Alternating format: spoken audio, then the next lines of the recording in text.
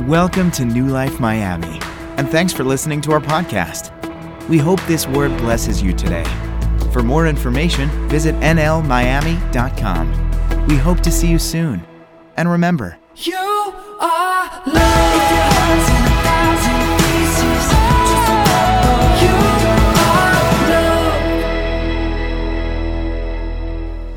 are love. If you're taking notes, go ahead and write this down. Today's message is titled Shift in His Anointing.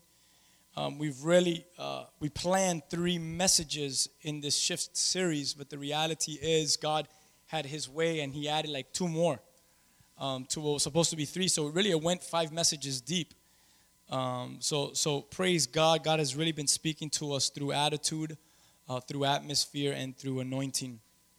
I want to do something special because I know very well that sometimes when it rains, it's not an excuse, so I'm not trying to praise you for something that you should do anyways, but I want to honor the fact that, in a sense, you didn't stay home, you didn't say, today's rainy, it's chilly, and sleep in, but you decided, I want to be with the people of God, in the presence of God, and give yourself a hand. You're here to seek the Lord, amen? You're not too enthusiastic on giving yourself a hand. All right. We're going to jump into Shift in His Anointing. Before we start, I want to share a quote from D.L. Moody. D.L. Moody. And it says this. He says, "There is no use in running before you are sent. There is no use in attempting to do God's work without God's power. A man working without this unction, a man working without this anointing, a man working without the Holy Ghost upon him is losing time after all." What an awesome quote, huh? What an awesome quote. Here's D.L. Moody, and in this quote, he talks about the presence of the Holy Spirit in our lives. He talks about the anointing in our lives. He talks about a man living with this presence in his life, and if it's not upon us, then what really are we doing? We're truly just losing our time. I want to talk, as I discuss on anointing, I really just want to use this verse to introduce it, and it's found in Genesis chapter 28. If you have your Bibles, please go ahead and open to that, because sometimes when you read it on those pages, some words pop up and really minister to you. In Genesis 28, verse 18 and 19, once you're there, give me an amen, and we'll read those 2 verses.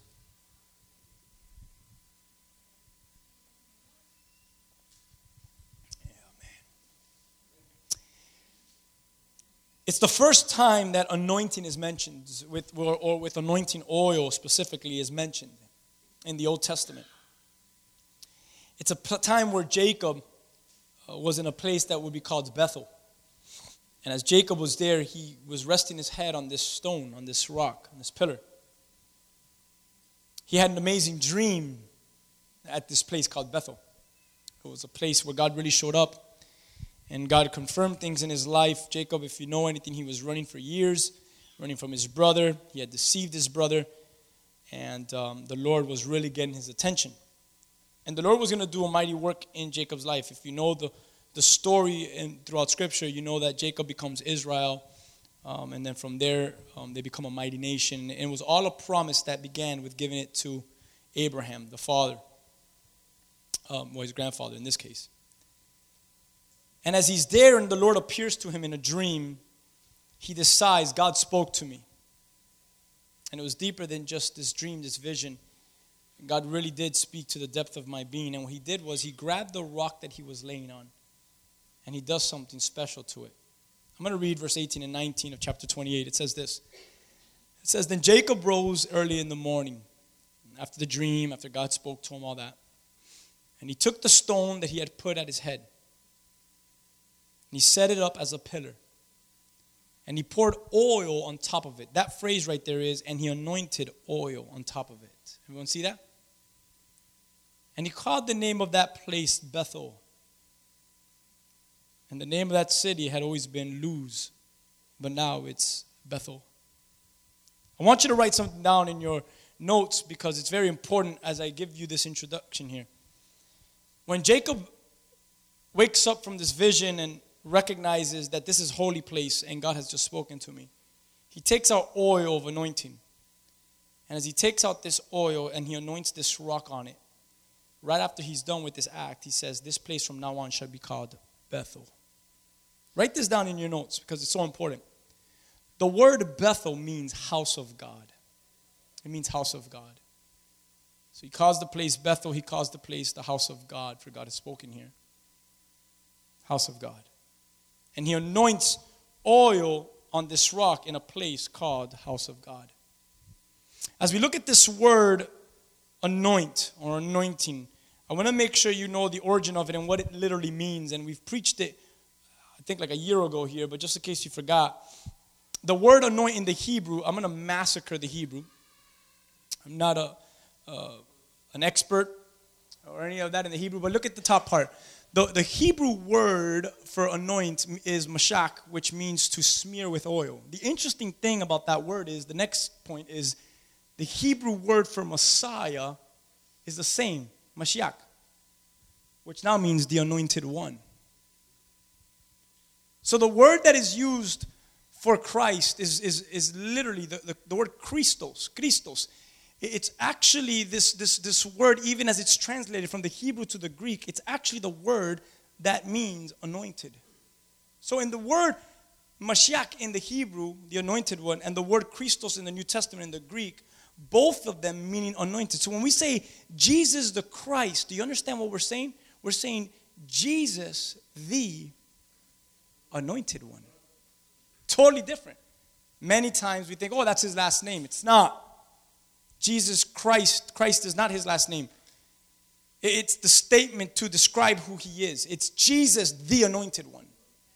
When they would say that, Jesus the anointed one, the one that prophecy speaks of, the fulfillment of prophecy, the anointed one, Jesus Christos, Yeshua Christos. It's Christos. And in the Hebrew, in the Old Testament, Mashiach. So when you look at the story of Jacob, let's go back to it for a moment. He grabs this stone, this rock, that he happened to be resting on. That's the key word there, resting on. He was resting on a rock that he eventually anoints with oil. And then he calls the place house of God. Are you guys with me? And you read that story and you could automatically, hopefully, catch the revelation of what God is trying to speak to us in the Old Testament, if you haven't caught it yet. What he's trying to teach us is this, that he is our anointing. And only he can impart his fragrance to us through our closeness, through our relationship with him. See, here is Jacob, and he anoints this pillar, he makes this pillar, or he anoints this stone that he is resting his head on as he calls this place Bethel, the house of God. And the symbolism here, the revelation is so rich here. It's rich because as he calls the place house of God, we recognize that we are the house of God. It's us. It's where he lives. If I ask you today, hey, where does the presence of God live? If you say it's in this building, you've been taught wrong. The presence of God, the Holy Spirit, lives within you. You are now what? Temples of the Holy Spirit. What? You are now houses of God. Bethel. You are Bethels. You are a house of God where God dwells in. You've heard us say it over and over. The reason that the presence of God falls in this place when we're together is because together we bring the presence of God. He lives within our lives. He lives within our house. It's us. He lives in us. The houses. We are the houses, the temples of the Holy Spirit. And listen to this. The rock all throughout Scripture, the rock is always Jesus. It's Christ. Have you noticed that in the New Testament, Scripture calls us living stones? Living stones. And here's Jacob. He's resting on the rock. He makes this pillar. And as he's resting on this rock, he names the place House of God. And we recognize that Christ is this pillar. We recognize that Christ is the rock of the church, of the house of God. And his living stones, as his living stones, we are being built together into what Scripture calls the living house of God. That's crazy. Together, we are being built up as the living house of God. Together. So here is this rock in Genesis 28, and this rock that gets anointed. And what Scripture is teaching us here is what? It's very, now you're seeing it. That he now, the rock now, that he is our anointing. He's the anointed one. That Christ, like the rock that Jacob poured oil on, that Christ is the head, that Christ is the rock, the pillar of his body. That's why he anoints it with oil and then calls the place house of God. Why? He didn't anoint the place with oil. He anointed the rock with oil, because the place is called house of God, but the anointing is found in the rock, who is Jesus Christ, revealed in the New Testament. That's the truth. The house of God is anointed if Christ is the rock of it. Because I've been to many so-called houses of God, but there's no anointing. Because the anointing never comes from man. The anointing comes from Christ. When someone comes up to you and says, I have the anointing, you say, actually, Christ is the anointing. He's the anointing. He's the anointed one. He's it. And we are simply members of his body. And we are anointed. Listen, you could write this on your notes, because I'm going to go back to this a lot today. And we are anointed by our association, by our contact with Christ, with him who is our head, who is our anointing. How many of you want to flow in the anointing? Just to use a very churchy phrase. How many of you want to flow in the anointing? Right? We'll get close to God. If not, it's production and it's a show. But when it's closeness and intimacy with God, it's the anointing that comes from God.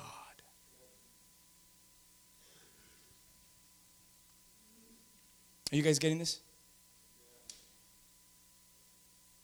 So if we're ever going to have a shift in his anointing, as we called this today, I hope you wrote that in your notes. It will only come from your proximity. It will only come from the closeness, from the contact you have with the rock. So I'm going to ask the house of God a question. Hey, house of God, Bethels. Bethels? Does your head, does your mind, does your soul, does your all rest on the rock, on the pillar, who is Jesus Christ? What do you mean by that? Are we close? Are we intimate with him? His fragrance, the anointing which is upon him, will permeate, will spread in our lives, will rub onto us. If we're close to him, which is how the anointing oil was put on things. It wasn't just dripped on and dribbled on. It was rubbed and it was smeared on whatever was anointed. If you remember, I preached a while back, or I shared it during worship, there was a time when the priest would be anointed with oil. Remember when I shared that? It said that the oil was so strong on the priest, he was rubbed and poured oil all over him, that it would actually drip from his beard down to his clothes. It was so strong. I told you guys that when he would turn and he would be in the corner and turning in to close to your proximity, close to where you're at, you would be able to smell him from afar, because the fragrance of the priest was so strong. Because it was a smearing, it was a rubbing of anointing that was done upon that priest. And that's exactly what this is. Listen, when we are perfumed, when we are anointed, it happens because of our association. It happens because of our relationship with Christ. You've been so close to God, you just feel like you flow better. But then when you start to get a distance from God, just things become dry in your life. This is why. Because they're no longer functioning in the anointing. The anointing functions when you're close to God. So there's no more oil. Things become drier. They become drier because, think about it. When you start putting oil in your bike, it starts squeaking. It starts turning rusty. It's horrible. When your door, right? When I first moved into my house, the bathroom door. So if I had to go to the restroom at 2 o'clock in the morning, I was like, gosh. And I was very lazy for a month. Very lazy. One morning I did it. It was like 3 o'clock in the morning. I went, I said, I can't take this anymore. I'm going to look for oil. I went all over the house. I couldn't find oil. I literally got olive oil. I said, it'll work. I poured a little bit of olive oil in the little cap, and I just put it into the hinges of the door, and I started to move the door, and it has never gone and squeaked again. It now functions in what it was called to function because oil was poured on it. When oil is taken away from it and it begins to dry, it will begin to squeak, and it will begin to show that it's not being useful the way it was called to be useful, and it becomes an annoyance. Can I clarify that? It becomes a disturbance. Do you want to be a disturbance to God's people? Do you want to be an annoyance? Or do you want to be covered in oil? There's an anointing on your life because there's a presence upon your life. And you're perfumed. There's a fragrance of anointing in our lives. I'm just going to talk to you guys today because there's a fragrance of anointing in our lives that will point those attracted by the perfume to its source. Someone who is truly anointed points people to Christ and not to themselves. Because someone who is truly anointed knows that their anointing is not in them. Their anointing comes from Him. Why do you think Paul said what? Follow me as I follow Christ. Because I've heard your story. I know you've heard my stories, Paul says. Right? You've heard that I take off my cloak and I throw it on the sick and they're healed. I speak a word and demons, legions of demons, come out. So you automatically think that as I walk, I'm an anointed man. But the reality is I'm just a mere man with many flaws, because he even writes it in his letters. So many flaws that in one of them I've asked God 3 times to take it away from me. And every time I've prayed, He has not answered it. And finally He answered something. He says, son, my grace is sufficient for you. The answer is not, yes, I'm going to take it away from you. The answer is, yes, I'm going to give you strength to live through it. So He was always revealing that His anointing never comes from Him as the source. His anointing always came from Christ as the source. So when He tells the church to follow me, you only follow me as I follow Christ. You know how cults are started?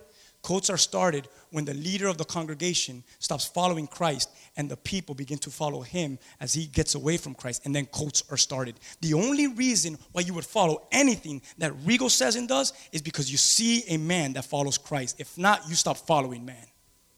My following anyone is because they first follow Christ. That's how cults start. That's how disturbances start.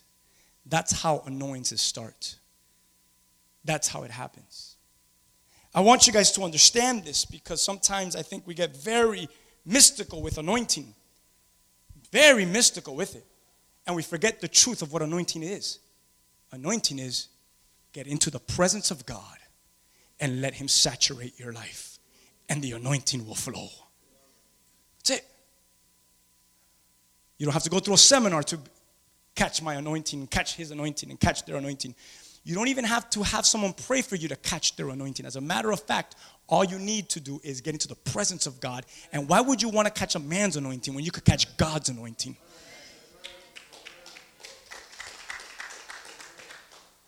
And let me go back to the notes.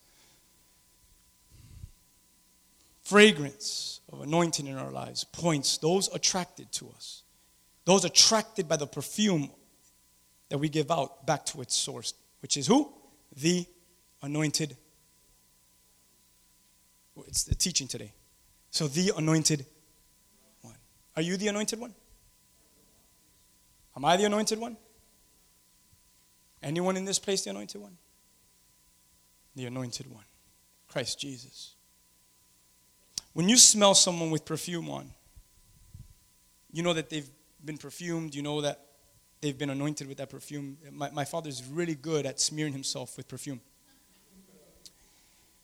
He wastes cologne bottles very quickly. Every Father's Day, every birthday, there's a bottle of cologne for my father. Dad, you're here. I didn't know you were in the room. I thought you were outside. Okay, he's sitting in a different spot today. All right. Well, he's here. He could testify of it. Dad, you love cologne, don't you? I'm already on the spot, right? You love cologne. It's good. You smell good at least. Hey, it's better than smelling bad. You can walk around and like, oye, este carajo tiene tipo este. At least he smells good, man. At least he smells good. Say it again. I'll get you one for Valentine's. Don't worry about it. You know what's going to happen, right? Next Sunday, everyone's going to give you a bottle of cologne. But when you smell someone with this fragrance, they've been smeared, they've poured it on them, they sprayed it. At least me, I do 3 sprays, and then I do 3 sprays in my hand, and then I do this. Anyone does this with me? And then I grab the bottle again, I go, so I do 3, 1, 2, 3, 1, 2, 3. That is my everyday habit. It's crazy. I have OCD. I have to spray it in that manner. So please bring me some cologne. I love Polo Black, Polo Red. Okay, here we go. But you've ever smelled someone with cologne? They've poured it and they smeared it on themselves. You smell someone with it, you know that they've been smeared with it. But you know what's beautiful about that?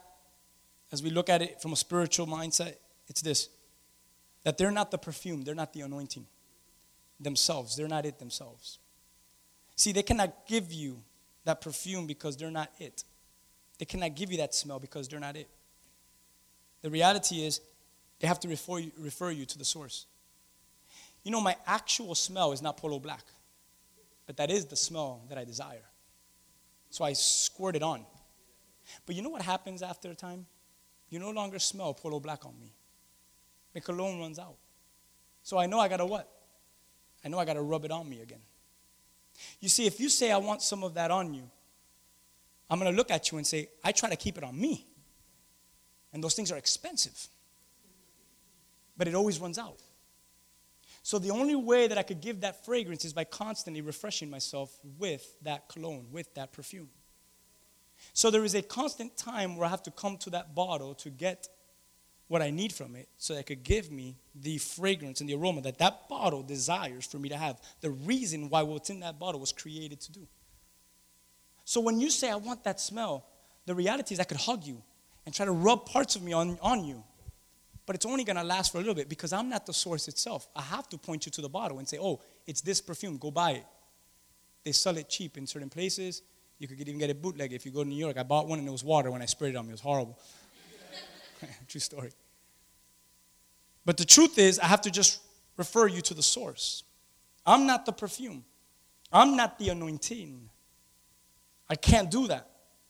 We, us, have to always refer people back to the source, back to the perfume, who is none other than Jesus Christ, the anointed.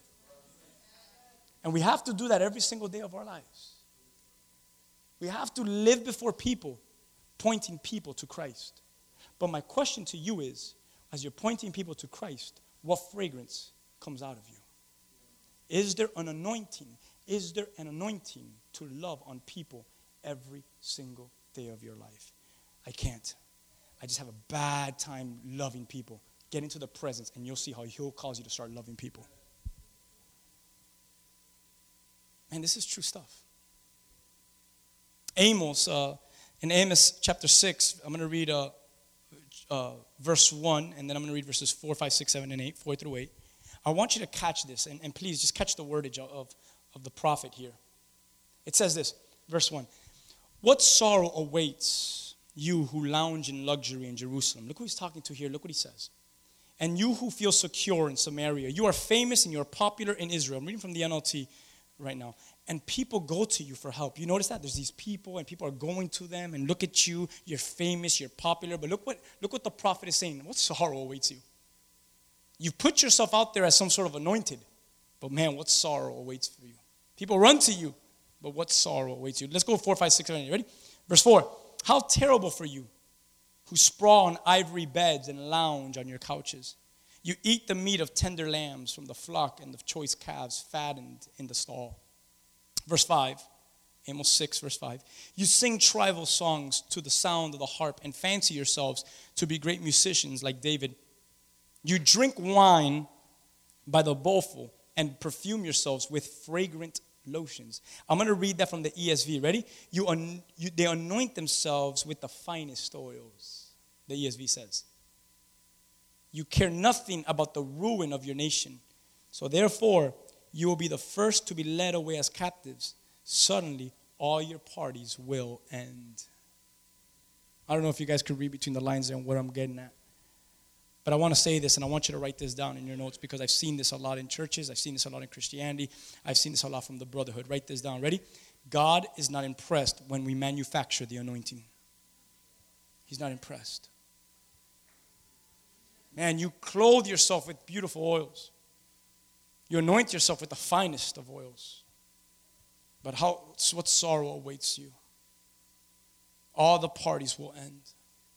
When we anoint ourselves and when we pretend that we are anointed when we are not, that's a very scary thing.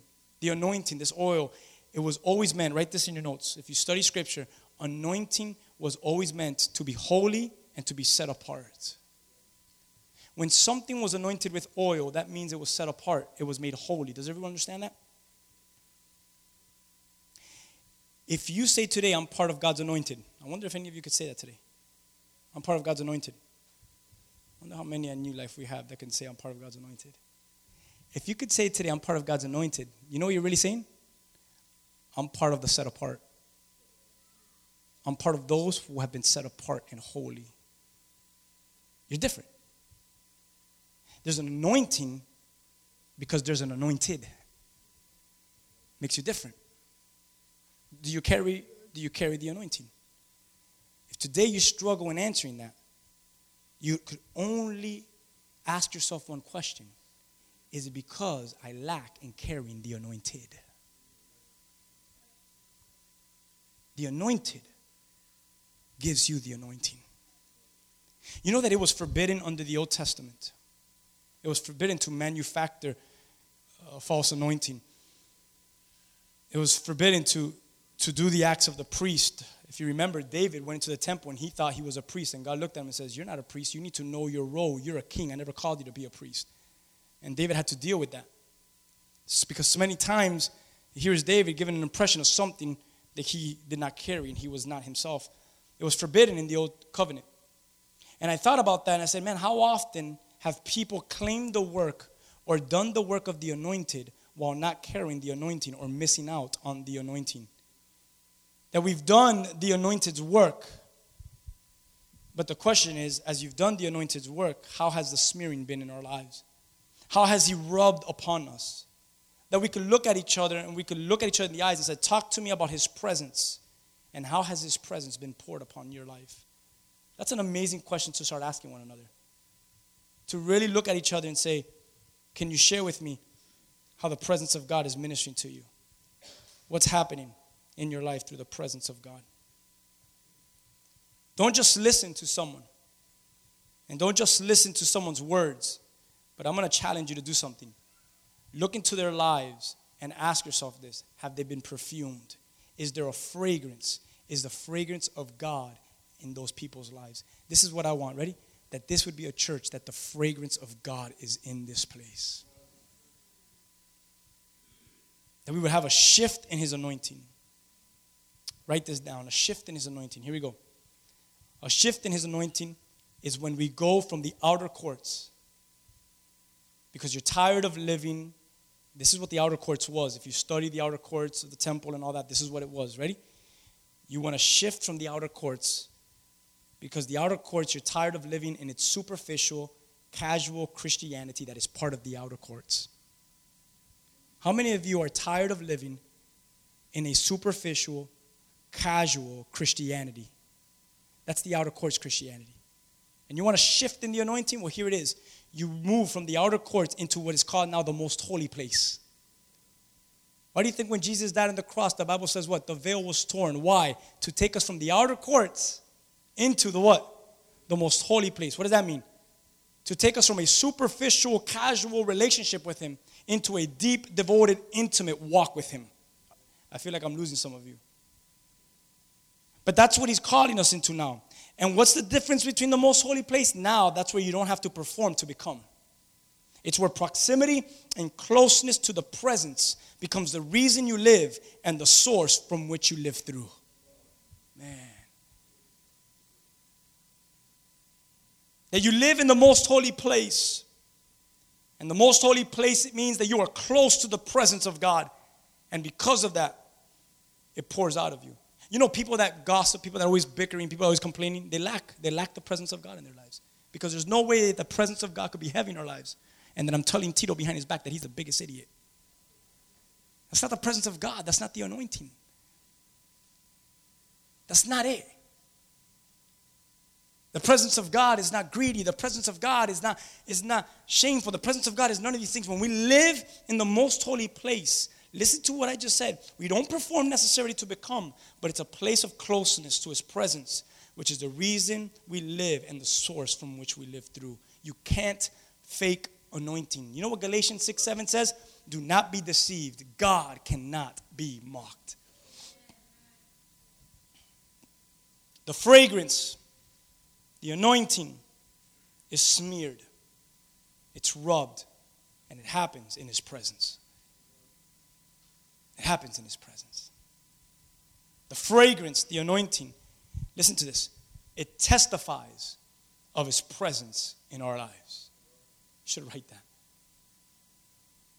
It testifies his presence in our lives. The fragrance you give shows in the presence in which you live in. When you come to me and you're cursing and you're filthy and you're speaking all these kinds of things, I'm looking at your leg. You need to get into the presence. I've told that to people before. Where I've told it to my wife has told it to me. Where we're just going off, it's like, when was the last time you got into the presence? Because that's not the anointing. A lot of the stuff that's happening in your heart today, it's not because God doesn't hear you. It's because you haven't entered. It's not because God doesn't hear you. It's because you haven't entered. And that's what God's calling us to. He's calling us to enter. That we shall want this anointing. A true anointing of God never draws attention to itself, but it will always point to the one who is the anointed one. I'm going to share a scripture with you. It's an awesome scripture that Paul writes to the church of Corinth. I'm going to read 2 Corinthians 11, verses 12 through 15. Flow with me here. NLT, I'm going to read it from. It says, but I will continue to do what I have always done, and this will undercut those who are looking for an opportunity to boast that their work is just like ours. These people are false apostles. They're deceitful workers who disguise themselves as the apostles of Christ. But I am not surprised. Even Satan disguises himself as an angel of light. Verse 15. So it is no wonder that his servants also disguise themselves as servants of righteousness. You should underline that. They disguise themselves as servants of righteousness. And in the end, they will get the punishment their wicked deeds deserve. On midweek, I shared that one of the interesting things about our lives is this. I'll use me just to throw myself out there. I am pastor, right? I am the pastor here. But the truth is, pastor is not what I am. Pastor is what I do. I have to understand that what I am is son. What I am is the one in the presence of God. I am more son before you guys. I am pastor, but I will always be son of Christ, son of my Father. When we have that understanding that, hey, there's a difference between what I do and who I am, man, that's it. Because so many people get so caught up in what they do that they forget in who they are and they forget about the presence of God. I don't want to get so caught up pastoring that I forget to be pastored. I don't want to forget so much functioning that I forget presence. And that's the truth in all of our lives. When you live childlike, as Scripture teaches, think about this, the childlike individual, all the glory, all the anointing, all that can be seen by others promotes self. A childlike promotes the anointed one rather than drawing attention to self. Now, the childish person all the attention is always drawn to self and doesn't point to Jesus. There are two kinds of people in the faith. There are those who are childlike. There are those who are childish. Childish draw attention to themselves. I want, I need more glory. Look at me. How come no one ever... And then the childlike says, oh, it's him. All glory to him. It points back to Jesus. So my question to you is, are you in the presence that makes you childlike, or are you out of the presence that makes you childish? Man, this is real, man. This is the anointing. This is really the anointing and what it's all about. So when we go deeper, we gotta want to go deeper. We want to more because as we go deeper and we want more of Christ and we want more of His presence and we want more of His holiness, all that does is it points others to Jesus and it brings more glory to His name. We don't ever want to become deceitful like Paul tells the church of Corinth that I just read.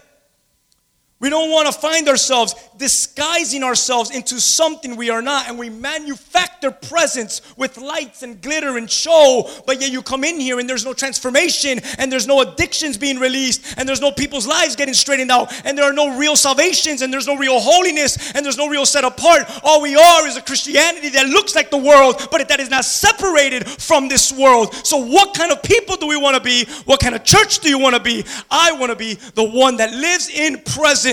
The one that does not disguise myself into something that I'm really not. And that happens in presence. Shift in His anointing. When you shift in His anointing, it's so important that you understand this. The anointing in Scripture, in the Bible, is always and was always and will always be for a purpose. So if you say, I'm part of God's anointed, if you today confess, I am part of God's anointed, here it is, ready? Then there's a purpose. There's always been a purpose in the anointing. When someone was anointed in the Bible, it was either for commissioning that individual for a purpose to do something. And Isaiah introduces us to this in Isaiah 61. Look what Isaiah says, and Jesus later on fulfills it. He says, the Spirit of the Lord God is upon me, verse 1. Because the Lord has what? The Lord's anointed me, he says. Now watch this. Why did the Lord anoint him? Here it is. To do something for him. To point to His glory. Here it is. To preach good tidings to the poor. To heal the brokenhearted. Proclaim liberty to the captives. To open the prison to those who are bound. To proclaim the acceptable year of the Lord. To comfort those who mourn. To console those on the Mount of Zion. To give the beauty for ashes. The oil of joy for mourning. The garment of praise for the spirit of heaviness. That they may be called trees of righteousness. The planting of the Lord, that He may be glorified.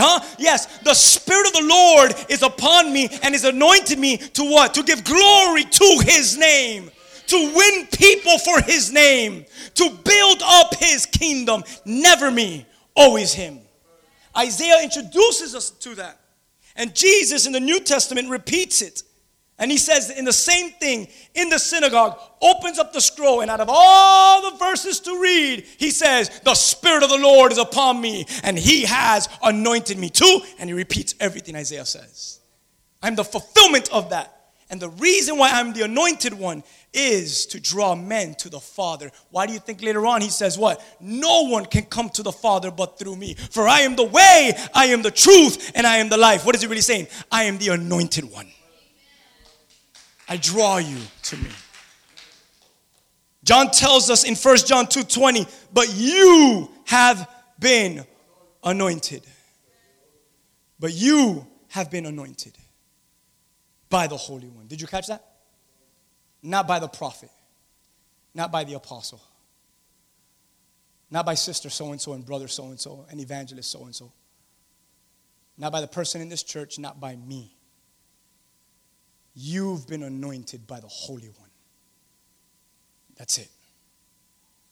By the Holy One. And you all have knowledge. As I get ready to end, there's a shift in His anointing that we're crying out for today. We spoke about a shift in our attitudes, a shift in the atmosphere, and now a shift in His anointing. I really hope that this has moved you, because I'm going to share 2 more passages before we close. I'm not necessarily closing now, but I will in a few minutes. But there's a change in our attitude that must take place. There's a transformation, there's a change in the atmosphere because of the mindset that now we carry into a room. But the truth is that the shift in his anointing, it's just going to come from one thing and one thing only. And it's your closeness. It's your position in his presence. I shared 2 passages in midweek service after Tito preached.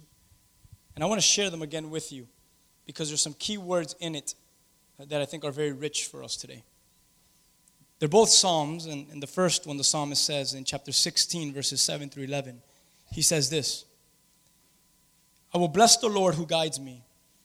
Even at night, my heart instructs me. I know the Lord is always with me. I will not be shaken, for he is right beside me. No wonder my heart is glad and I rejoice. My body rests in his safety. You could almost see Jacob resting on the rock, right? On the anointed one.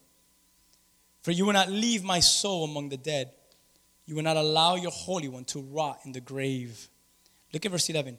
You will show me the way of life. How? By granting me the joy of your presence. What's the way of my life? How many of you have asked that about yourself? What's the way of my life?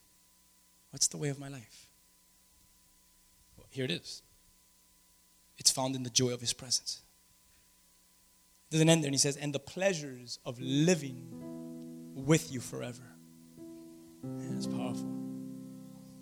I don't even know if I have to say anything. I think the word does it itself. Presence. There's a special anointing there, guys. The psalmist in chapter 23, as he's talking about his enemies and the table prepared for him and all that, he says in verse 5, chapter 23, he says, you prepare a table before me in the presence of my enemies. I'm going to stop for a second because sometimes we always look at the enemy as Satan. But the Bible says that the enemy comes to what? Steal, to kill, to destroy. Steal, kill, destroy. Steal, kill, destroy. It's not always Satan just appearing to you. For many of us, you could define enemy as so many things.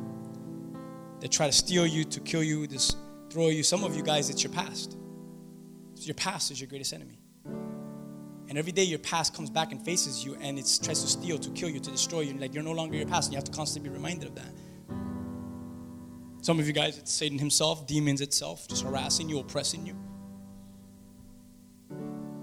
I don't know, I'm not going to give you all the things that enemies could be, but you can imagine what they are in your life. Those things that are all to steal, to kill, and destroy. But look what the psalmist says. And in the midst of knowing that the enemy steals, kills, and destroys, Scripture says, in all of that, the Lord prepares a table before all those who are going to steal, who want to kill, and who want to destroy. It's crazy. You anoint my head. Did you catch that? You anoint my head with oil. Notice that the psalmist is saying, you anoint my head. My anointing comes from the anointed. My cup overflows. Did you notice the bridge between those two verses? The only reason that the only reason why I'm able to overflow, the only reason why I'm able to minister is because his anointing, has poured in me. It's found in the relationship between eating with the anointed. How are we ever going to function in anointing if we're not eating at his table? How are we ever going to, if we're not drinking from his waters? You want anointing? Sit at the table. Spend time. Converse with him.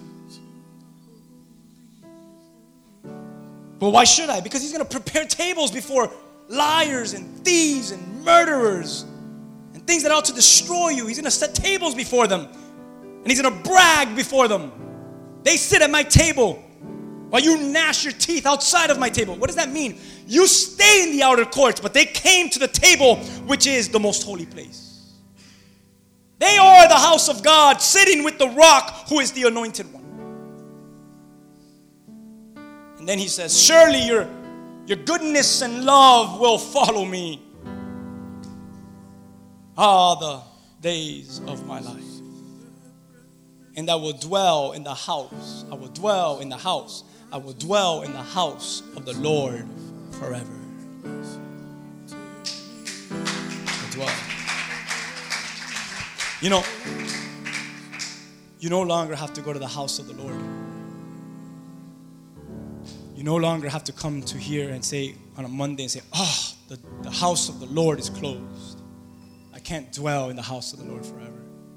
You don't have to say that anymore. You know, you could dwell in the house of the Lord in your car, in your living room, on your bed, in your kitchen, in your shower, on your knees by your couch, in your yard as you're cutting grass, trimming trees, watering plants. Because now you no longer have to run to the house of God. Because now, in the New Testament, you've become the house of God. So when you say, I dwell in the house of the Lord forever, come on, is that really evident in our lives? Are we in His presence now forever? We are the house of God. We're going to close off. I think God has spoken enough, but D.L. Moody, I'll repeat his saying. There is no use in running before you are sent. There is no use in attempting to do God's work without God's power. A man working without this unction, a man working without this anointing, a man working without the Holy Ghost upon him, we're losing time after all. So now you've known what anointing is. Just for the sake of what I've said today, no one's going to even lay hands on you or nothing. Because I want you to open up your heart to God. And I want you to enter into the presence of the anointed and just say, anointed, I want to be part of the anointed ones. Rock, I want to be part of the living stones that you're building up your house in. I want to function and I want to flow in your anointing because I'm connected to the anointed. That's why Jesus shares the parable about branches. You're the branch. I'm the vine, you're the branch. And if you stay in me, you have life. But if you are ripped off from me, you wither and die and you'll be thrown into the fire. What is that trying to say? Your anointing will continue to be produced as long as you stay connected with me. I'm the vine, you're the branch. Don't ever forget that. Branches, branches, branches. You get your life through me, the vine, Jesus says. And if you stay in presence, if you stay connected to vine, your branches will always produce much fruit. Your anointing will always be evident. Your fragrance will always come out because it comes from the anointed one. So guys, I can't rub myself on you. And no one can rub themselves on you. Here it is. Let Christ rub himself on you. Let the anointed one anoint you today. Shift in his anointing. Amen? If you're in agreement, just stand up and say, I want this in my life. If you're not in agreement, love you guys. I'll see you here this week. I'll see you next Sunday. And let's continue to move. But those that are in agreement, Lord, I want to be part of your anointed. You're the anointed. The altar of your heart, let it be open. Let's sing a song to the Lord. And let that be your prayer. Go ahead, I'll let you and God just deal with one another.